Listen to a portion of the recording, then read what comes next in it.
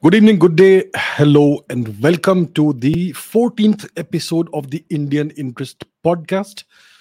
This promises to be a very interesting episode, as I am sure you all know. So, before we begin, as always, let me see who all is there with us on the live chat.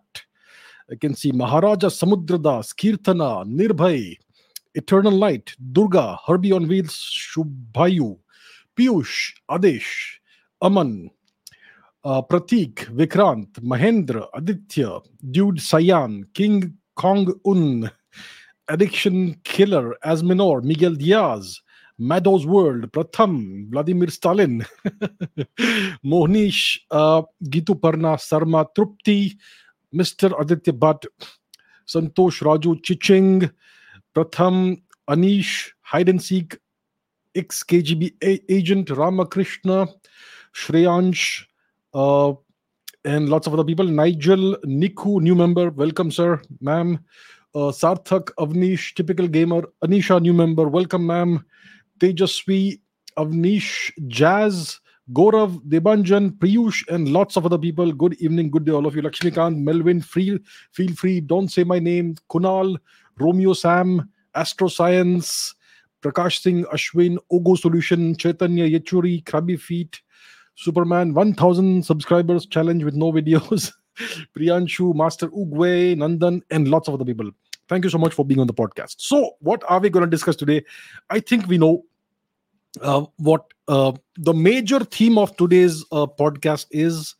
The title obviously tells you what it is, right? Is India loves Israel? Does Israel love India? Yes. And uh, we know what happened earlier this week. I think it was on Monday or so, right? That this incident happened that has kind of been seen as a small hiccup in India-Israel ties. So let me put that on the screen, the news report, so that we have some context of what we are discussing. Yes. Uh, so before we go into these matters, before we even start this, let me, because I know for sure that no matter what I do, my words are going to be twisted out of context. So before I begin this, let me put on the record what my feelings about Israel are. Right. So first of all, let me put on the record that I have a great amount of admiration and respect for Israel and the Israeli people. I mean, what's not there? What's not to admire and respect them about, right? First of all, why do I admire Israel and the Israeli people? First of all, they have succeeded in overcoming the incredible atrocity of the Holocaust. Yes, which happened during the Second World War in Europe, which was done by the Nazis. Yes, they were able to overcome that at great expense, personal expense. Yeah, so many Jews were murdered. It was a genocide, and the Israelis, the Jewish people, they started afresh in a new place, the promised land, the ancient promised land, the ancient land of Israel, right? So one must admire them for that, and one admires them not just for that, and not just for surviving in this place, but also thriving in a very bad neighborhood. Look at the kind of neighbors Israel has. They have not just survived; they have thrived there despite incredible odds, despite multiple major wars and multiple major conflicts since 1947. They have always been under siege. They have been surrounded by enemies, and yet they have thrived there, not just survived. And they have exhibited strong leadership, tough leadership, firm leadership. One must respect them for cherishing and reviving their culture. I mean, they have been drifting around for nearly 2000 years, ever since the Romans took over Israel, that region.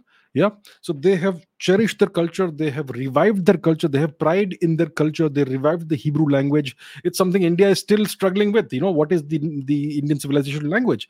We have been unable to revive Sanskrit. Yeah, and the Israelis have been able to do that.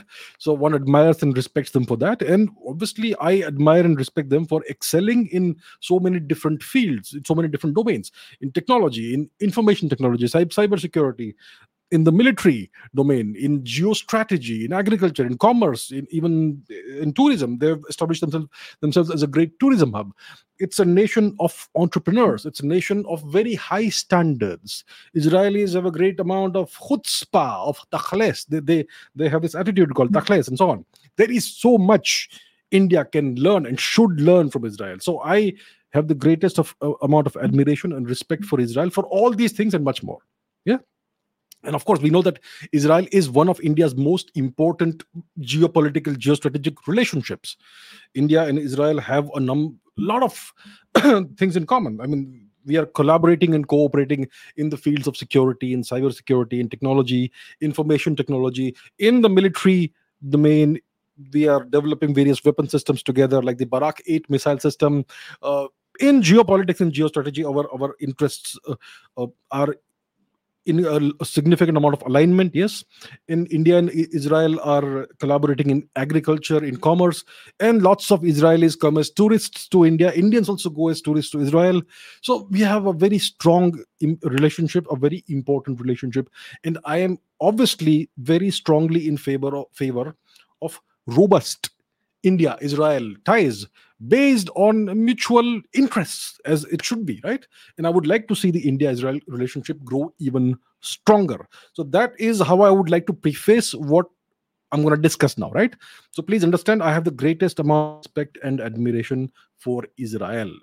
Now let's talk about what happened. So let's put that on the screen now. So this is something that happened on Monday, this Monday. There was this film festival in Goa, in India, in which this person called Nadav Lapid was invited. He was the head of the international jury of this film festival, the International Film Festival of India in Goa, IFFI jury. So Nadav Lapid was invited, and he was made the head, the chief of the IFFI international jury. And in his capacity as chief, he made certain comments about an Indian movie, the Kashmir Files. He called it. He said that this is a propaganda movie. It is vulgar, and when you say that something is propaganda, you're saying that it's lies. So the historical events depicted in the movie are lies, right? He said it was vulgar propaganda and so on and so forth. He made certain very crude, not crude, but unfortunate remarks, and he made these remarks in the presence of senior Indian minister, high-ranking Indian minister, Mr. Anurag Thakur, the Minister of Information and Broadcasting, and also in the presence of Mr. Naor Gilon, the ambassador of Israel to India and Sri Lanka. Yeah. So this happened on November 29. Yes. And in response, Mr. Naor Gilon put out a tweet thread, a response. But first of all, we have to understand that one cannot blame the Israelis for what happened. I mean, the Israeli government and the Israeli people did not decide to send Naor Gilon to India and appoint him as the chief or the head of the jury. It was the Indian government that invited this person. And a simple Google search could tell you what kind of background and antecedents this person has. He is, well, what you could call in India, the term is anti-national. He is an Israeli anti-national. He supports the Palestinian cause, and he is anti-Israel. He is very critical about Israel's policies, and is critical of the Israeli government and the direction Israel is taking. So it was very clear what kind of political ideology and background he has, what we call the left liberal ideology. Yes. So it was very clear. A simple cursory search online, a background check, could have told the government of India what kind of person this gentleman is like. Apparently it was not done, or maybe it was done and still he was invited, and not only invited but put on the jury and made the head of the jury. It is extremely disappointing what's happened, and this is a major failure on the part of the Indian government. It has to be criticized most strongly, right? It's a huge failure. This amounts to a security failure. This has impacted India-Israel relationship, the India-Israel ties, right? And it's not the fault of the Israelis that this happened. It's the fault of the Indian government. I'm not sure who's responsible for this. So when you don't know who is responsible for something which went wrong, the buck stops at the top, right? So who is the head of the relevant ministry? It's Mr. Anurag Thakur. So one has to place the responsibility at his doorstep. Uh, so I'm not saying he is to blame, but it is at the end of the day his responsibility, and at the end of the day, it's the prime minister's responsibility when something goes wrong or something goes well. So I think the Indian government has messed up very badly, and no matter how much criticism you give them, it's less, because this sort of thing should never have happened. The due diligence was not done. If it was done, then it was suppressed, and this person was still made the head of the jury. And then he went ahead and did what he did. Huge failure, very disappointing. So whoever is, I'm sure lots of people are criticizing the Indian government for this, and the criticism is well deserved. Now let's go to what the Israeli ambassador said. So first of all, that's what this person Navid Lapid. That's what Nadav Lapid said about the movie, and then he went ahead and said that the film has fascist features. That's what he said later. And then he also said that I stand behind every word I said about Kashmir Files. Nadav Lapid, he said this to various Indian journalists, right? That's what happened. So now the Israeli ambassador put out this big rebuttal on Twitter, this Twitter thread. So let's just quickly read it out. It's not very long, and let's understand what he is saying here. Open letter to Nadav Lapid following his criticism of the movie. It's not in Hebrew because I wanted our Indian brothers and sisters to be able to understand. It's also relatively long, so I'll give you the bottom line first. You should be ashamed, Nadav Lapid. Here's why.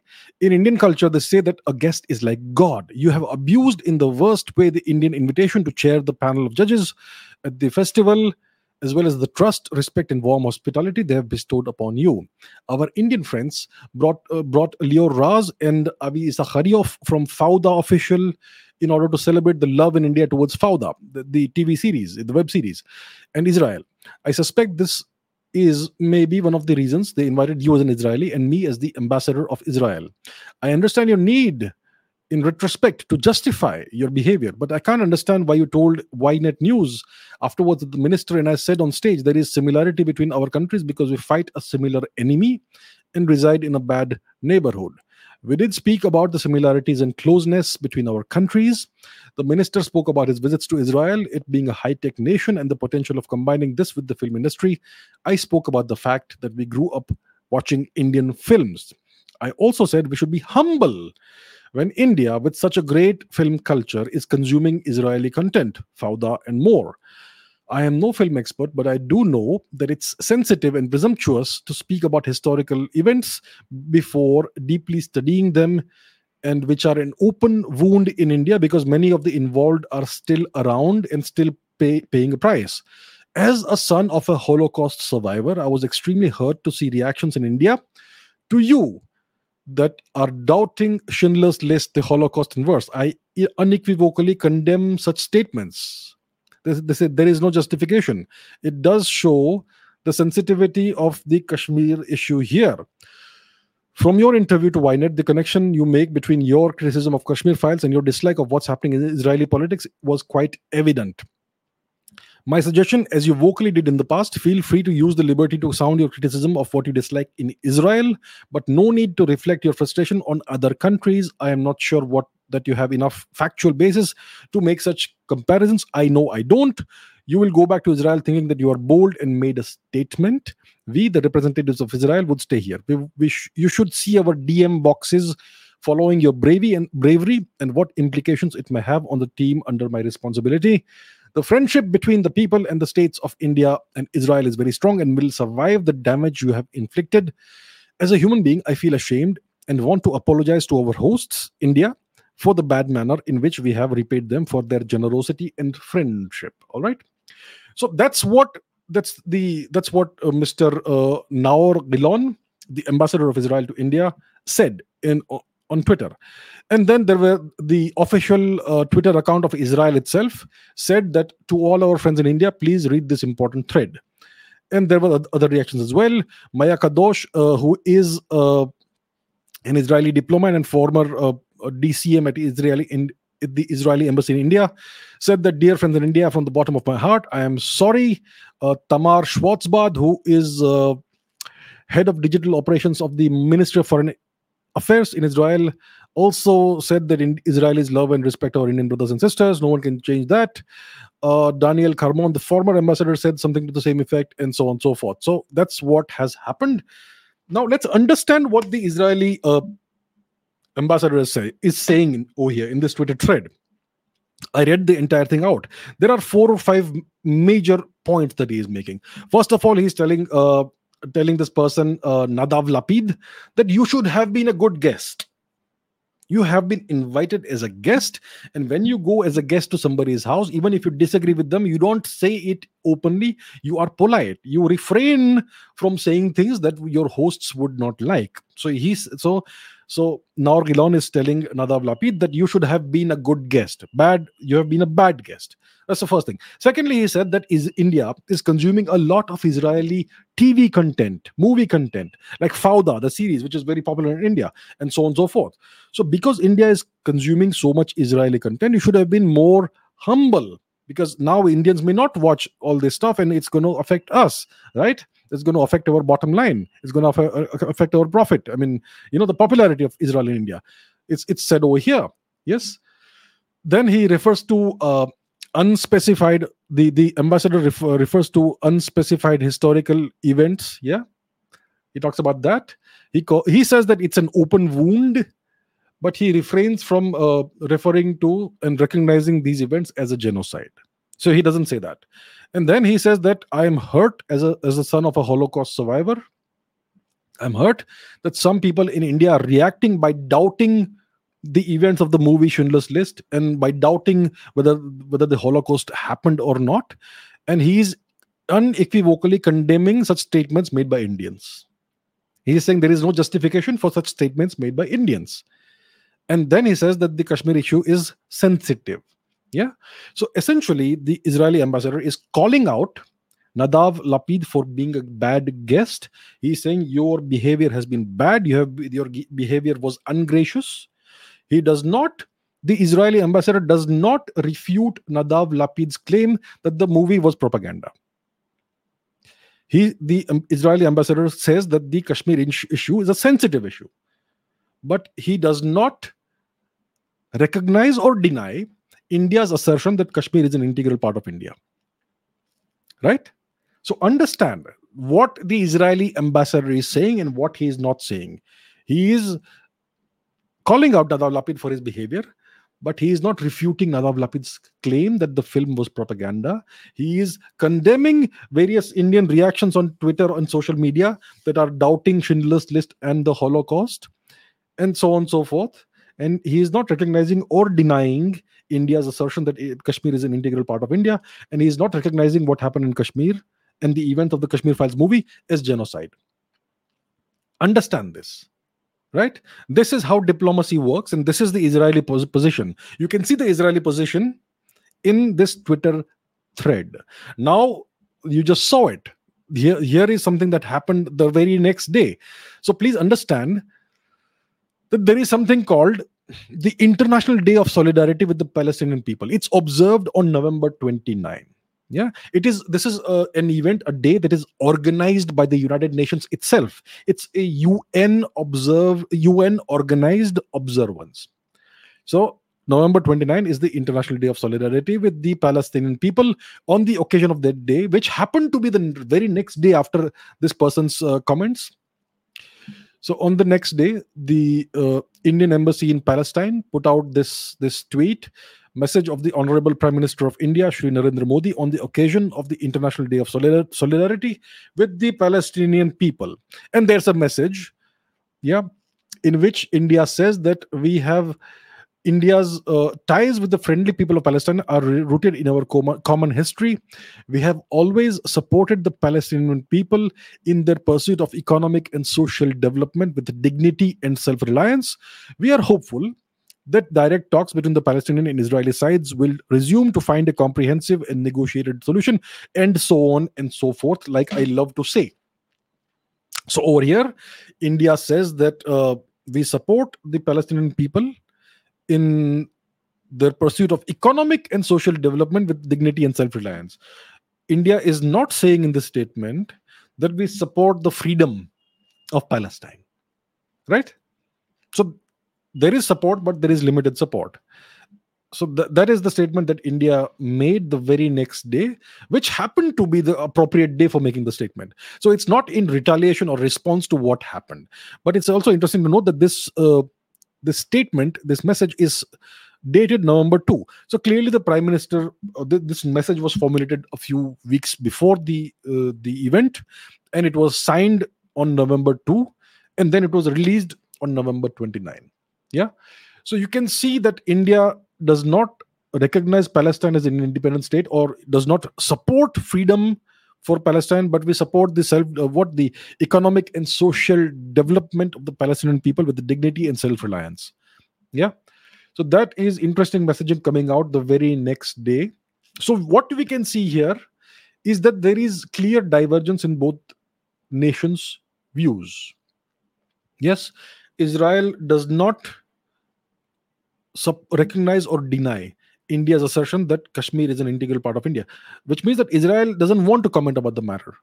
I'm not sure what kind of maps the Israelis put out, world maps or Asia maps, and I wonder what kind of boundaries it shows there. I suspect it would be very similar to what kind of boundaries the Americans recognize, yeah, when it comes to Kashmir. So the Israelis don't recognize or deny. They have not made a statement of recognizing or denying India's assertion that Kashmir is an integral part of India, and they are not recognizing the fact that what happened in Kashmir was a genocide. The ambassador to India did not refute Nadav Lapid's claim that the film was propaganda. There is divergence in the views of both the nations. Both the nations know it. Both the nations recognize it. And both the nations work together despite these differences, because we have much stronger shared interests. But please remember, my dear friends, viewers, that the India-Israel relationship is not driven by love or friendship or brotherhood or shared values or shared culture. There is this incredible, fantastical belief in India, among the Indian people, that the Israelis and the Jews love India. You know, there must be many Jews and Israelis who like India. No doubt about it. There must be many. And there may be a small minority of them who may possibly love India. But the truth is that most Israelis and Jews overall are at best indifferent about India or towards India. Understand that. There is this incredible delusion in India that most Israelis and most Jews love India the way Indians love Israel. This is delusion. This is a delusional belief, right? It is not the case. Now, we have seen the example of one person, Nadav Lapid, who clearly is very strongly anti-India. He comes to India as an honored guest, and then he indulges in this sort of behavior. Well, I assure you, he is not the only person who is an India hater or strongly anti-India. There are many such people. Like in any nation, there will be anti-nationals and people like that. So there will be many other Israelis also like this. Let me give you a different example, a historical example of not somebody who's anti-India, but a different kind of person. So first of all, you all know, I hope you all know, if you've been watching my channel, about what happened to the Romani people at the same time as the Holocaust was happening in Europe. The Nazis, under the direction and leadership of the very evil person Adolf Hitler, murdered I don't know how many million Jews. We know that. This was an extermination program. It was a genocide. And this did not happen only to the Jewish people. It happened to the Romani people as well. The Romani people are of Indian origin. They're Indian origin people who live in Europe, who have been persecuted horribly in Europe for 1,000 years. Incredible racism and persecution against them, which still continues today. The Romani people. So the Romani people were also targeted for annihilation by the Nazis, because the Romani people represented the inconvenient fact that the true Aryans are not white people with blue eyes and blonde hair. The true Aryans are brown people, like the Indians and the Iranians. Right? So the Nazis sought to exterminate the Romani people as well. This is a fact. See that on the screen. Historical amnesia, the Romani Holocaust. And we don't even know how many Romani people died because nobody has bothered to look into this matter, because the Romani people are brown people. They don't matter. They are gypsies, right? So a whole range of figures are thrown around, from 20,000 to 200,000 to 2 million. We don't know how many people died because no historian has really bothered to investigate this properly, systematically, with facts and data. But it is a fact there was a horrific Holocaust of the Romani people as well, right? The Romani people call it the Porajmos or the Kalitras or whatever. They have their own word for what happened to them. It was horrific. There are so many stories in there which I will not go into today, but there was a Romani Holocaust. Now, there is a section of Jewish people, not only Israelis but Jewish people, who belong to what is called the uniqueness camp. The uniqueness camp. The uniqueness camp is a school of Jews who have the view that the Nazi genocide of the Jewish people was unique, and that the killing of the gypsy people was a mere afterthought, which means that the Jews are special, and the real thing, the main thing was the unique thing was the killing of the Jews, and the killing of the gypsies was merely an afterthought. It is not to be taken very seriously. This is called the uniqueness camp. And the proponent of the uniqueness camp was a person called Eli Wiesel or Wiesel. I don't know what the pronunciation is. It's not important. Who was Eli Wiesel? Eli Wiesel was the face of the Holocaust. He was an extremely famous and prominent writer, professor, political activist, and he was awarded the Nobel Prize, the Nobel Peace Prize. Right? He authored 57 books and so on. He was a Romanian American writer, professor, and so on and so forth. So this person was the originator of the uniqueness camp. And the thing about this person, he is an extremely famous person. He wrote so many books. People repeat his quotes even today. I am sure even I must have put up one or two of his quotes on my Twitter account. Very influential person, very famous person. And he tried to suppress what happened to the gypsy people. Yeah, here's an article here. The Nazis' extermination of gypsies was nearly as complete proportionally as the Nazis' extermination of European Jews. And yet the commemoration of the gypsy victims of the Holocaust has never come even close to the memorialization of Jewish victims. And this is a well-known fact. And the principal opponent of this was Eli Wiesel, right? Here is an... the gypsies were lobbying for representation on Holocaust Memorial Council in 1986 in the United States. And this council was, I believe at one time headed by this person, Eli Wiesel, a Jewish person. This is an article by Ian Hancock, the first Romani person to ever acquire a PhD, in which he speaks about the role of Eli Wiesel in all this. Yeah. Wiesel has steadfastly maintained an exclusivist position regarding the definition of the word Holocaust, interpreting it as referring to the fate of the Jewish victims alone, and so on. He has the word has never once been used in the council's or the museum's documentation in connection with the Romani people, not even in the program for the Romani Day of Remembrance, and so on, and so on. So this person tried to suppress what happened, and he has, see, the main thing is that victimhood is privilege, and Eli Wiesel was of the opinion that the Jewish people are the privileged people, and the Romani people do not deserve any commemoration and any recognition of what happened to them. And the consequence of that is that we still don't know to what extent the Romani people were exterminated in Europe during the Holocaust, during the genocide that was perpetrated by the evil Nazis. Yes. So this is one example. I am not saying all Jews are like this, but please open your eyes to the fact that there are all kinds of people in the world. Right? And there is this camp, this school of thought among the Jews, this uniqueness camp, that the world must only commemorate what happened to the Jews and forget about what happened to the Romanis. The killing of the gypsies, the Romanis, was a mere afterthought. It is not very important. Yeah. The Jews are privileged, others are not. I am sure there are lots of people in Israel and Jewish people who do not agree with this, but please understand that there are all kinds of people in the world, even among the Jewish people whom India loves very well, and most of whom are wonderful people. Yeah. So this is something I thought I should share with you, because it is important for Indians to have a 360-degree perspective of the world, not a monochromatic perspective of the world.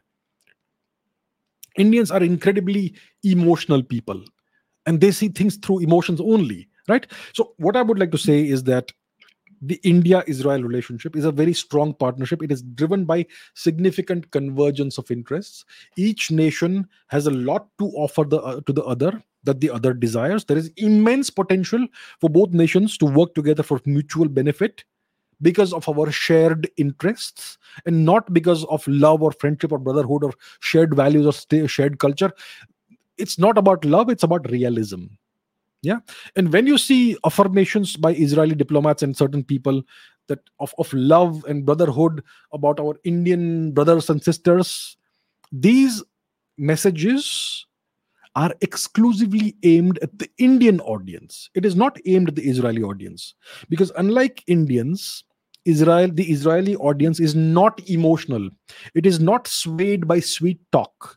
The Israelis are pragmatic and realistic people, right? So all these statements that you will see in public are aimed at the Indian audience, because the Israelis know that the Indians love this sort of sweet talk.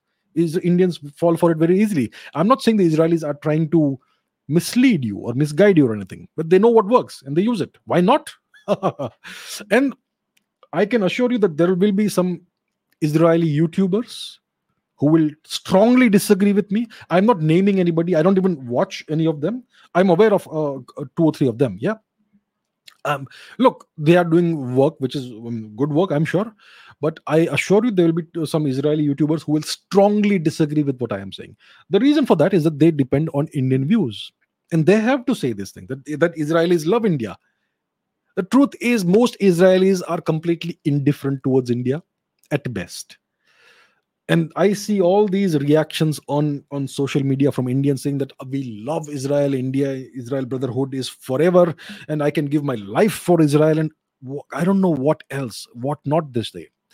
Please understand that the only nation you should love is your own nation, and the only flag you should have on your social media accounts is your own flag. Have some self respect, and please be realistic about the world. That's all I would like to say to Indians. It's really frustrating to see this, but yeah. So that's what I wanted to talk about about this particular incident. Like I have said, I have the greatest amount of admiration and respect for Israel, right? For what they have achieved, for what they stand for. There is a lot that India can and should learn from Israel. Indians as individuals, as people, India as a society, as a nation, as a culture, can learn a lot from Israel. But we have to be realistic about India-Israel ties. It's not, these ties are based on realism, on shared interests, not on love and brotherhood and whatnot Indians think it is, right? So please understand this. All right. What else shall we talk about? Well, obviously, we should talk about the Russia-Ukraine conflict because it affects India. I mean, it's very important for India, and the kind of year that we are that we are going towards 2023. It's going to be a very interesting year, and a lot of it will be mediated by the Russia Ukraine situation. Yes, India's economy will be affected by it.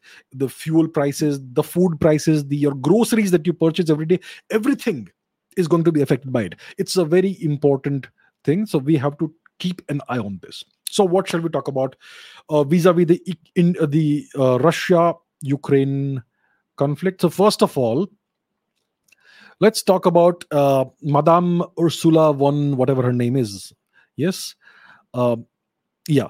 So the head of the EU, Ursula von der Leyen, yeah, she made a huge mistake just a couple of days ago. Let's put that on the screen. She made a huge mistake, a huge admission, which was then very rapidly scrubbed from the internet.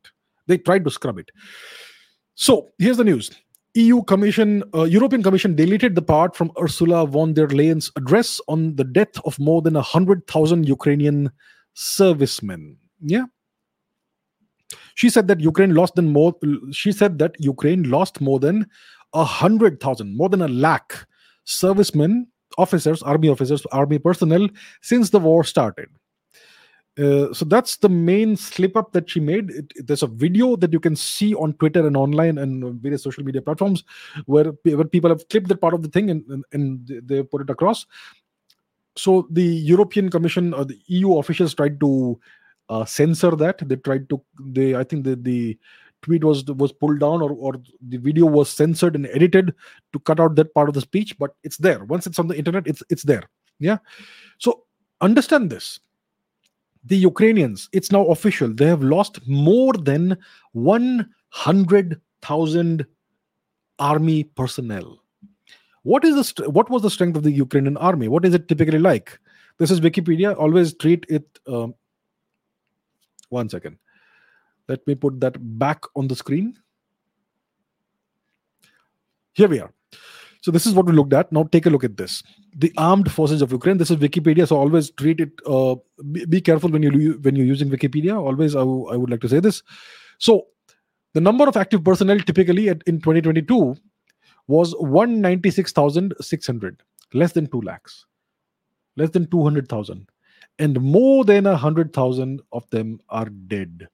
More than half the strength of the Ukrainian military is gone.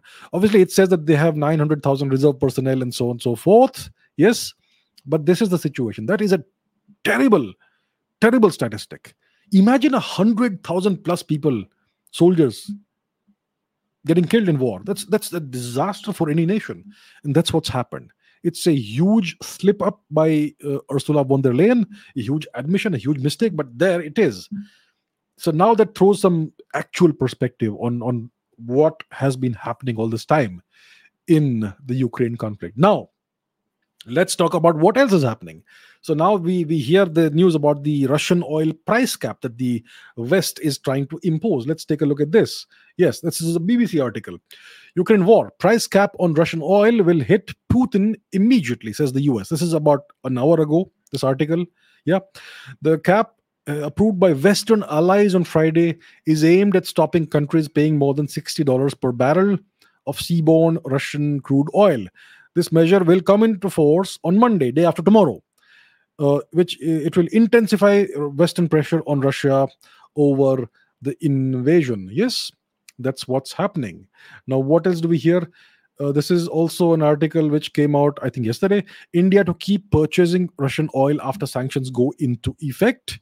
Yes, India has said that it would continue to purchase Russian crude oil even after the embargo and price cap go into effect on December 5. An official in the Indian Oil Ministry said on Friday. So India will keep on importing discounted Russian oil. It's good for Indian prices of essentials and commodities, etc. in India. Yeah.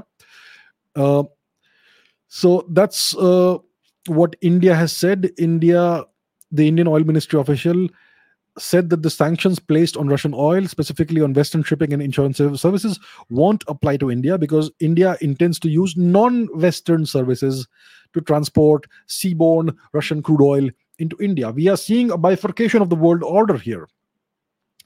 Russian price cap not to affect Indian oil imports. Once again, India says the same things. So yeah, that's what we hear. We will continue to buy oil from wherever we need to buy, including Russia. India has been assured by global oil suppliers there will be no disruption in supplies. So yeah, that's what's happening. That's what India is saying. So there's a price cap, but India is not going to adhere to the price cap. What is this? Okay, this we'll talk about later. So what's happening? So the Americans, the West, which means NATO, it means America, has decided to impose an artificial cap on the price of Russian oil, and the highest price you can pay is $60 per barrel. And what also you have to understand is that they will deny shipping of this Russian oil to nations that do not comply with this price cap, because many of the oil tankers, majority of the oil tankers that ferry oil worldwide, they belong to EU nations or NATO nations, or to their, well, various American, what I would call, vassal states. Yeah, so they will deny shipping to nations that will not comply with the price cap, and they will deny insurance, for instance, to tankers that are delivering Russian oil to nations that do not comply with the price cap. The insurance, you see, the oil tankers need insurance, and most insurance companies are also located in EU nations and NATO nations and in the UK. Yeah, the UK obviously is a NATO nation, right? And there are other services also that are required, like brokering and protection and indemnity and flagging and whatnot. These are all technical terms. You can look it up if you're interested. So most of these services are provided by Western nations or nations that are allied or aligned with the West. Yes. So if all these services are denied, then this is going to affect the two major nations that are importing in large quantities of Russian oil, which are India and China. So India has said clearly it intends to use non-Western services to transport Russian oil to India, which means that India will have to have this oil transported by tankers, within tankers that are owned by non-Western nations, and the other services like brokering and insurance and all those things will also have to be acquired from providers that are non-Western in nature. The thing is here, what we have to understand here: if 20 years ago India had invested in a large fleet of oil tankers, then none of this would have happened, right? So it's because I don't think India has any significant number of oil tankers at all, and that is, see, this is something that can hit you very badly when such a situation arises. So any major nation needs to be self-reliant and self-sufficient in these things. You should have your own oil tankers. You should not depend on third parties and other nations. You should have your own security providers for these oil tankers. You should have a major navy of your own.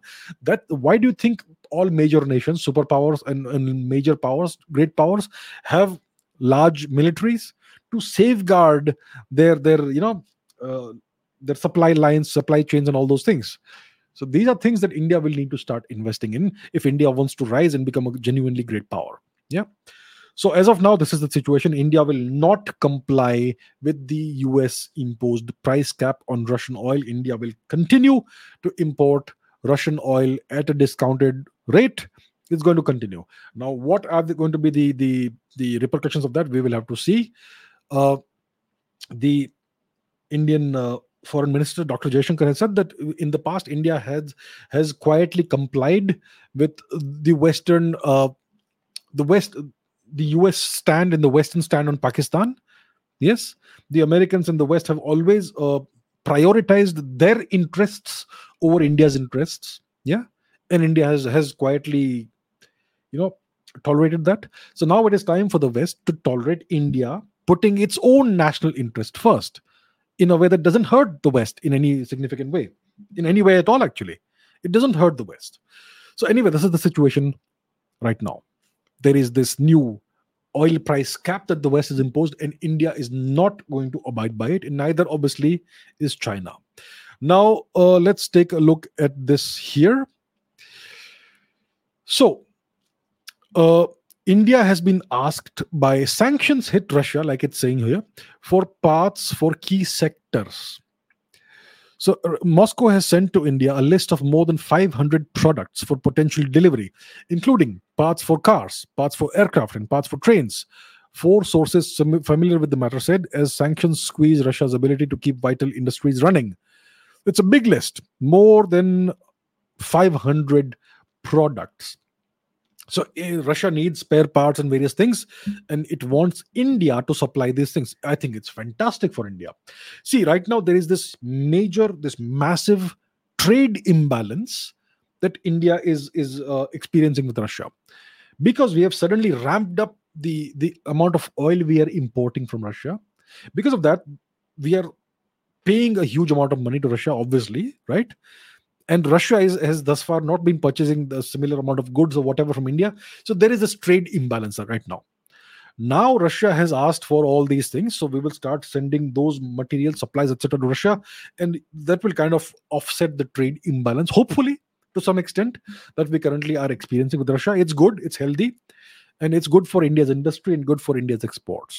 So this is an interesting development that the Russians are asking India to send all these things, more than 500 products for potential delivery, including parts for cars and aircraft and trains and other things as well. Good for India's industry, good for India's manufacturing, good for India's exports. Overall, good for India's economy. We like it. Now, yeah, there is this interesting and slightly hilarious piece of news. The Pakistanis apparently approached Russia recently. They said that we want to purchase Russian oil, and they asked for a big discount, 30 to 40% discount, the kind of discount the Russians are offering to India and China. And the Russians refused. So I wonder what the Pakistanis were thinking. Are they in a position to buy the enormous amounts of oil that India and China are buying from Russia? They are not in a position to do that. And obviously they don't have that sort of strategic relationship and trust with Russia, the kind of trust that India has. Even China doesn't have the kind of trust that India has with Russia. And forget about Pakistan. So the Pakistanis tried to play this little gamble, and it did not work. The Russians have refused to give Pakistan this big discount on oil. They will certainly be willing to sell oil to Pakistan, but not at any kind of discount. The Pakistanis need to pay full price. Yeah. So yeah, that's the situation. Now, here is another interesting piece of news. It is by BBC News. It says that US President Biden, so this is from yesterday. It says that US President Biden is prepared to meet Putin and enter into negotiations, talks, diplomacy, etc., to end Russia's war in Ukraine. Right? So that's the news that came out yesterday. And then this is a Reuters tweet. President Vladimir Putin is open to talks on a possible settlement on the conflict in Ukraine and believes in a diplomatic solution, the Kremlin said, after Joe Biden suggested he was prepared to speak to the Russian leader. So that's what's happening. Let's see how far this goes. I mean, typically in diplomacy, the one who asks for negotiations is the one who is on the weaker end of the bargain, who is on the weaker side. Right now, we know what could be coming up with winter fast approaching. So the Americans are making these noises that we are prepared to meet, our president is prepared to meet Mr. Putin. I wonder what they will discuss, because Mr. Biden doesn't seem to know what he's doing, but here we are. So the Russians have also responded. They're saying that, yeah, we are open to this. But so let's see where it goes. So that's the messaging that's doing the rounds right now between the Americans and the Russians. Yes. So yeah, that's what it was. And here is another piece of news. So we have been talking about the energy crisis that the Europeans are experiencing.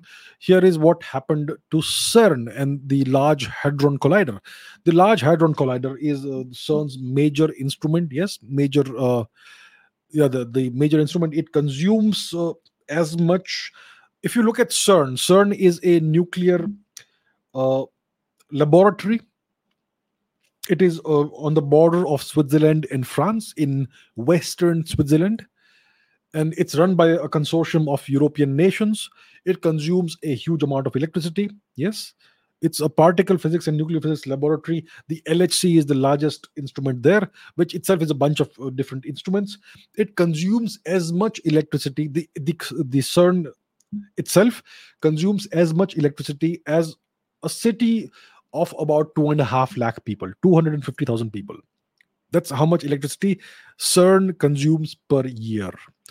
So now, because of the electricity energy crisis, CERN was shut down apparently at the end of November itself, 26th of November. And next year also it will run in a way that it consumes less electricity. So we are seeing the effects of this issue, of the energy crisis in a variety of ways. So CERN the LHC was shut down, I think, in November 26 or 28, 2-3 weeks before it was originally planned. And the CERN has pledged to decrease energy consumption this year and next year as well. So we are seeing this problem over here now. Yeah. So we are seeing all these issues happening in Russia, in Europe, all over the world. There are talks. There is this interesting messaging that maybe the Americans are willing to negotiate. The Russians are saying, sure, why not? We will also negotiate. Let's see where it goes. So that is the situation right now. So I have been discussing this the past few weeks. Yeah, we spoke about the Russian withdrawal from Kharkiv in October, the Russian withdrawal from Kherson just a couple of weeks ago. And I said there are a number of possibilities as to why this happened. First of all, Russia maybe is actually doing very poorly. That's possibility number one. Russia is actually doing poorly and losing to the NATO Ukraine forces, and that's why they withdrew from a territory they had already annexed. That is possibility number one. Possibility number two is that the Russians were laying a big trap for the NATO forces, and once the NATO forces would enter Kherson city, they would be annihilated. That also hasn't happened. Possibility number three, I said, was that maybe this was the prelude to a negotiated ceasefire. Well, we have seen no sign of a negotiated ceasefire. The time has come and gone. The G20 summit happened. Nothing has happened. So again, there is no sign of that happening. And the last possibility, I said, the fourth possibility, is that the Russians are simply reorganizing, withdrawing, and waiting for the Rasputitsa season to get over. The Rasputitsa season is when you have all this muddy terrain in Ukraine, in Russia. It's between the end of autumn and the onset of winter. That is not a good time for any kind of cross-country activity, cross-country travel, even on unpaved roads and all. Lot of mud everywhere, bog that even a tank will get stuck in. So the Russians maybe are just waiting for the ground to freeze mid-December or in the second half of December, once winter properly sets in. Most likely, from whatever we are seeing, it looks like the Russians are waiting for winter to set in, for the ground to freeze, and most likely they could launch a major winter offensive when that happens. Yeah. So that is the situation right now. These four possibilities exist. Some of them, you could say the door is closed for them. I think it is more and more becoming likely that we are about to witness in the next few weeks a major Russian winter offensive. That's what it looks like to me. Let's see if that is indeed the case. But that is the one possibility that seems to make sense from the perspective of the logic of strategy. Yeah. So that's where we are vis-a-vis the Russia-Ukraine conflict. It is something that is very important for India, because it's going to affect everything. The world is an interconnected world. It affects all of us. It affects India. It affects our prices. It affects our future, and so on. So we are witnessing this sort of thing happening. India is refusing to adhere to the US imposed price cap, the price cap on Russian oil, and let's see what happens. Yeah. We could be witnessing the beginning of a bifurcation of the world order, the global so-called rules-based world order. So that's where we are vis-a-vis Russia and Ukraine. We will keep an eye on this. We'll keep talking about this. Now, what else do we talk about? Let's talk about China. Zero COVID. China has this policy. They've been implementing this policy called which they call zero COVID. My goodness, what a disaster it has been. Let's talk about that. Let's put some stuff on the screen. So when it comes to China, it's very hard to get real news, authentic news of what's really happening there. Because first of all, when the West reports about China, there's a lot of bias, which is, it's natural. The West obviously is anti-China, and for good reason, actually, because the Chinese are, hegemonic, imperialistic, so-called peaceful rise and all that, and their major competitor. So, so that is one thing. And secondly, it's very hard to get authentic news reports out of China, because there is this great firewall that the Chinese Communist Party, the CCP, has imposed, and it's very hard to get real news that comes out of China. It is censored very quickly. There is this almost instantaneous censorship that goes on in China, on social media and so on and so forth. Yeah. So it's very hard to know what's happening in China, and yet this what's happening in China now, right now, it's become so big that the whole world is coming to know about this. So this is a BBC, no, it's a CNN article from a few days ago, November 28, 4 5 days ago. Protests erupt across China in unprecedented challenge to Xi Jinping's zero COVID policy. So the Chinese Communist Party has imposed this zero COVID policy for months on end. They have welded people into homes. People have been starving. They shut people and shut families into homes, and then they have been welding the doors shut from outside. And then people are left to survive in there with whatever food they have. Sometimes I believe the workers will deliver some food from time to time or something. We're not sure, but people have been starving. Then there was this terrible fire in the city of Urumqi in West Turkestan, the so-called Xinjiang region of China. There was a fire in a building, and the people had been welded shut in their houses, and some people died as a result. They just burned to death because they were shut. They were shut in their homes. They had no way of coming out. So that triggered off this whole set of protests and riots in China. There was also this situation in Hunan. There's a big Foxconn factory there. The workers were protesting over the conditions that they were living in, and the other stuff there. Then the COVID lockdowns in Shanghai triggered off a lot of protests. People have been asking for the CCP to step down and for Xi Jinping to step down, which is incredible. It's unheard of.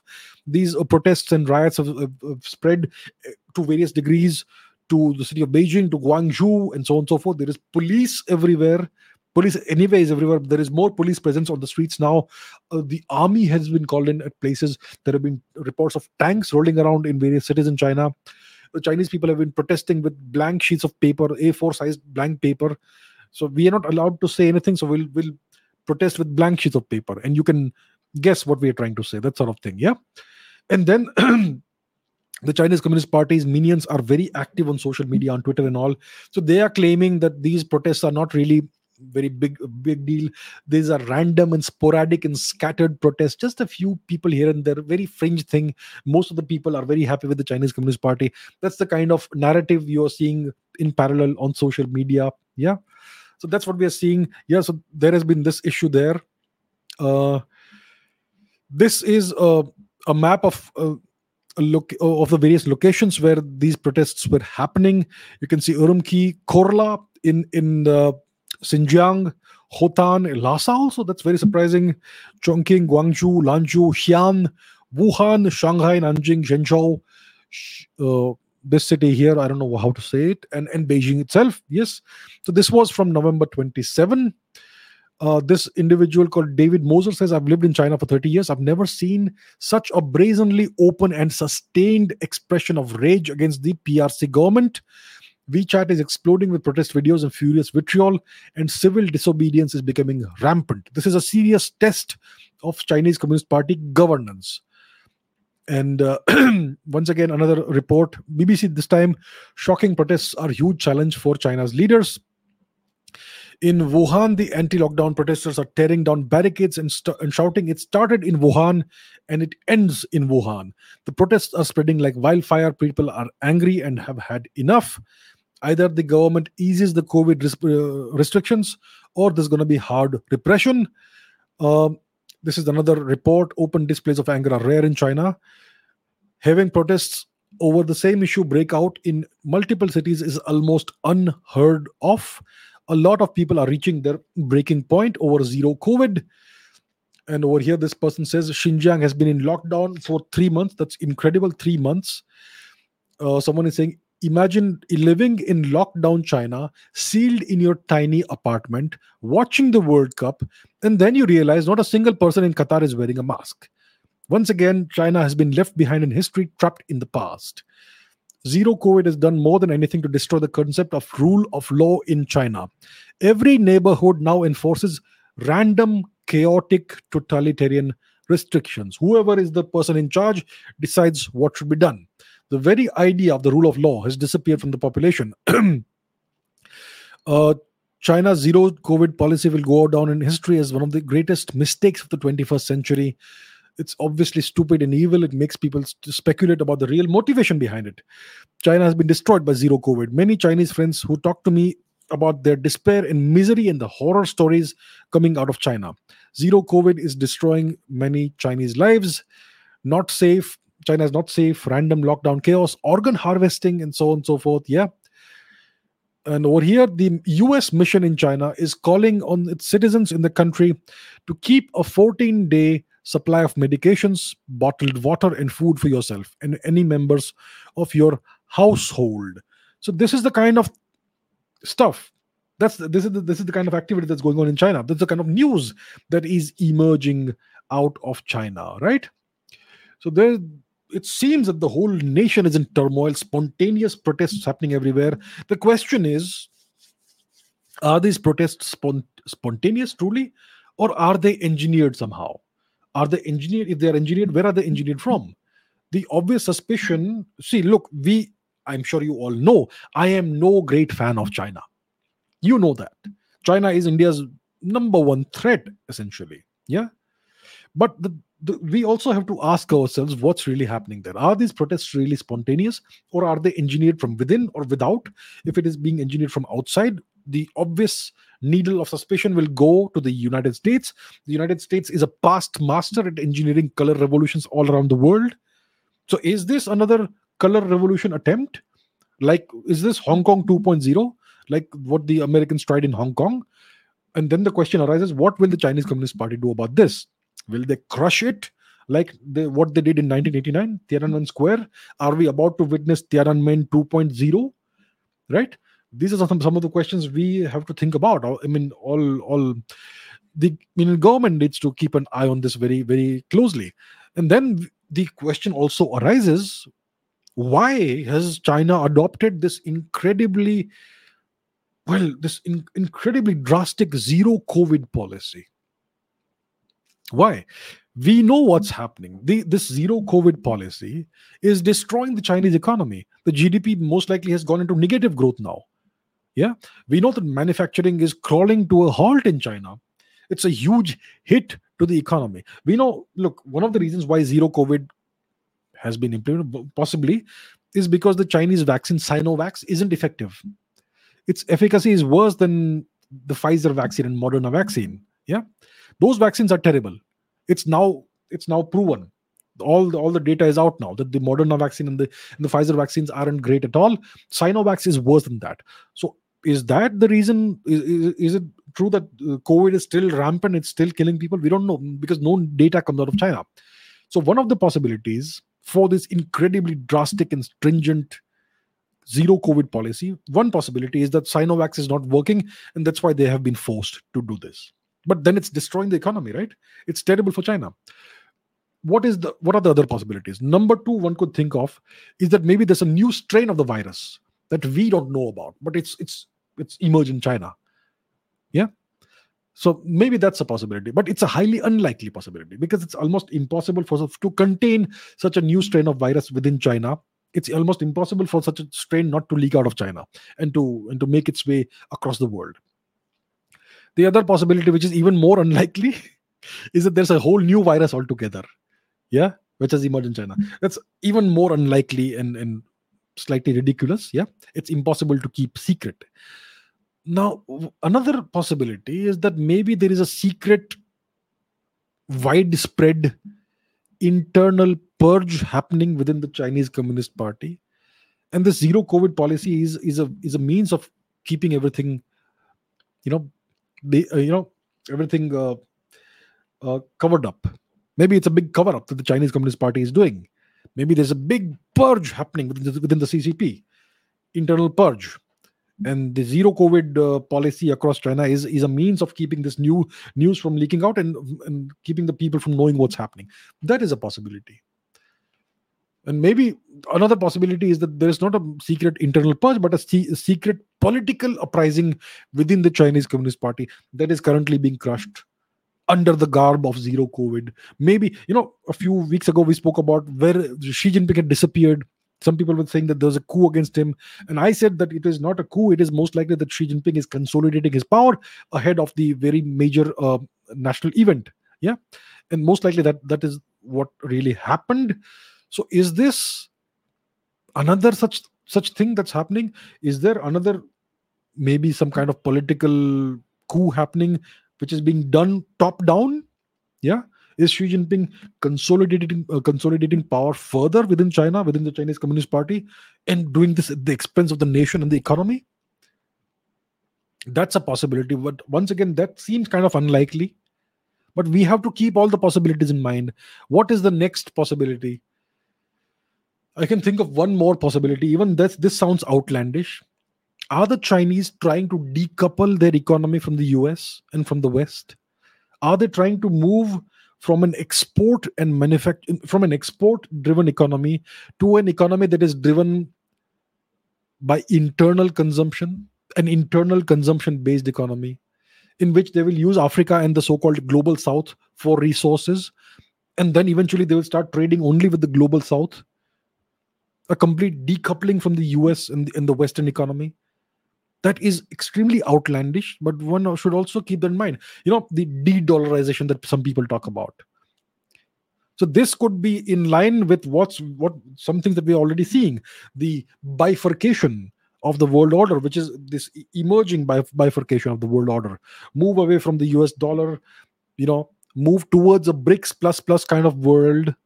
So then you will have two parallel systems in the world: the US whims based world order, rules based world order, and the BRICS system. Two parallel economies, two parallel systems, and then we will see who comes out on top. A new Cold War, like in the 20th century. Is that what the Chinese are trying to do?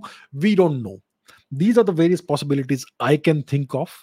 What is really happening, I don't know, and I'm not going to make predictions. But I think one of these possibilities could be closer to the truth than the others.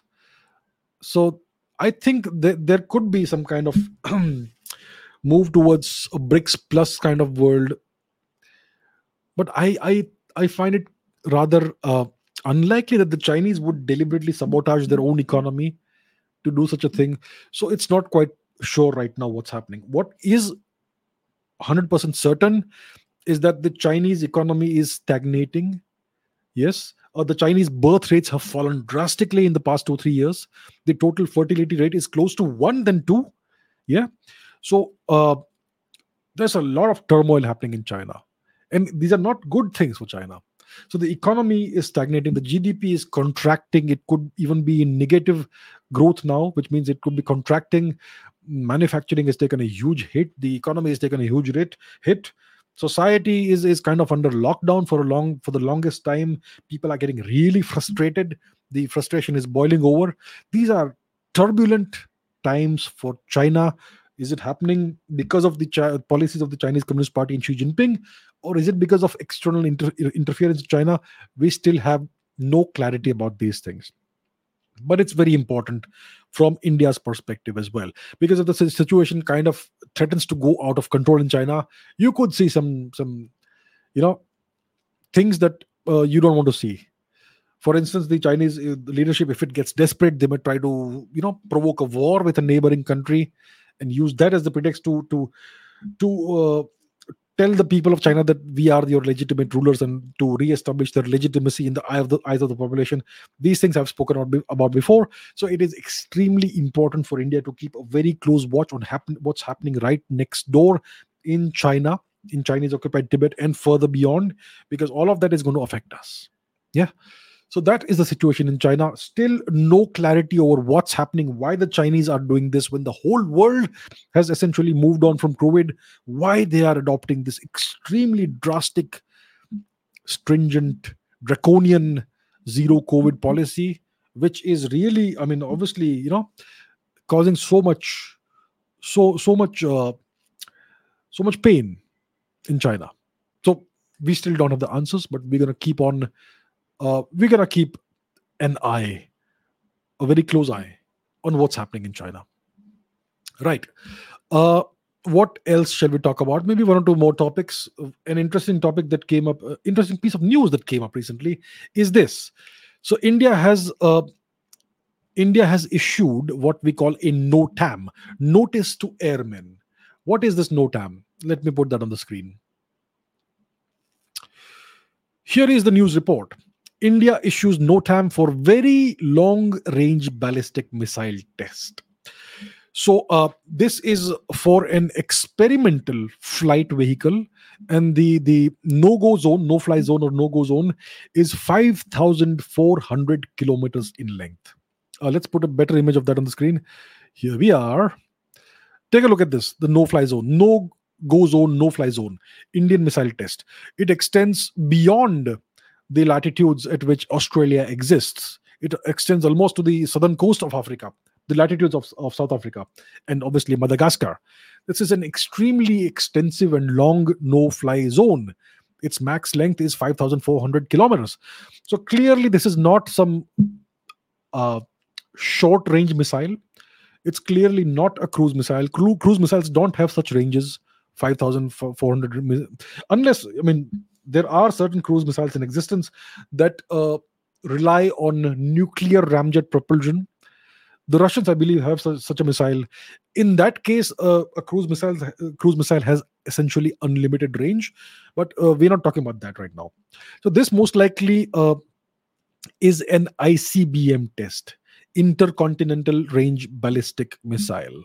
So which ICBM could this be?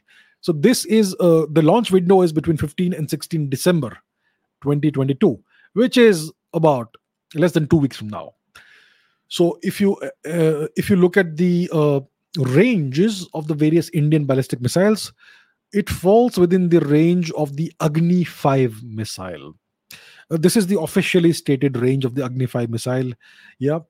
And if you look at the Agni missiles, the Agni 5 missile range has a stated range of between 5,500 to 8,000 kilometers. We don't know what the actual range is. This is what it is believed to be, or what has been put out in the public domain. So that this missile test could be that of an Agni 5 missile. The Agni 6 is under development. It is supposed to have a range between 11 and 12,000 kilometers, which is way, way, way beyond the range of this missile. Yeah. But you could also test the Agni 6 missile with a shorter, reduced range just for the purpose of testing. So this could possibly be an Agni 5 test. It could possibly be an Agni 6 test with reduced range just for test purposes. It could even be a K5 SLBM test. The K5 is a submarine launched ballistic missile with a range of between 5 and 6,000 kilometers. So it could be that as well. Yeah. So India is testing most likely some kind of long range ballistic missile, uh, most likely an intercontinental ballistic missile, either the Agni 5 or the Agni 6 or the K5 submarine launched ballistic missile. This is coming up in mid December, in less than 2 weeks from now.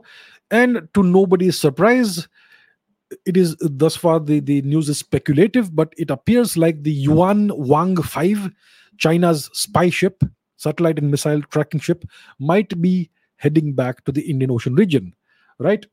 So this is news that came out yesterday. It is still not confirmed, but it looks like it's heading towards the Indian Ocean direction, this Chinese spy ship, which means that the Chinese will do their best. I mean, they would be stupid not to. They will do their best to try and keep an eye on what the Indians are up to and what this missile's flight characteristics are like, so that they will get an idea of what India is testing and what the threat to them is from this missile test, and what this missile means for them in the long run. So that's where we are. Interesting piece of news that has come out, and this is something that's, yeah, we should keep an eye on. Interesting stuff. All right, what else shall we talk about? We will talk about one more thing, which obviously again deals with India's national security from a very different angle. Twitter. Now, Twitter is social media, and you would say, why? What does social media have to do with national security? Well, these days everything affects national security. So this was on November 29th that Elon Musk, the owner of Twitter, tweeted. He said that the Twitter files on free speech suppression, soon to be published on Twitter itself, the public deserves to know what really happened. That's what he said on November 29. Yesterday, no, today early morning, he said, "Here we go," and he linked to this by somebody called Matt Taibbi. Let's see what he has to say. Okay. Let me pause that. I don't need that. Oh, yeah. Okay. So this is a big, long Twitter thread by Matt Taibbi, and it is called the Twitter Files. So what is this all about? So in it's a bunch of revelations and a bunch of emails that have come out of Twitter. Twitter's internal communications and external communications with various stakeholders and government agencies and so on and so forth. Yeah. So what are the things that have come out of this? For the first there are a number of revelations in this Twitter thread, and I would encourage you all to take a look at it. You can just go to Elon Musk's Twitter account, and you will find this Twitter thread, which he has posted over there. So the first thing you have to understand, which has come out of all this, is something we all knew very well all the time, that Twitter is unbalanced.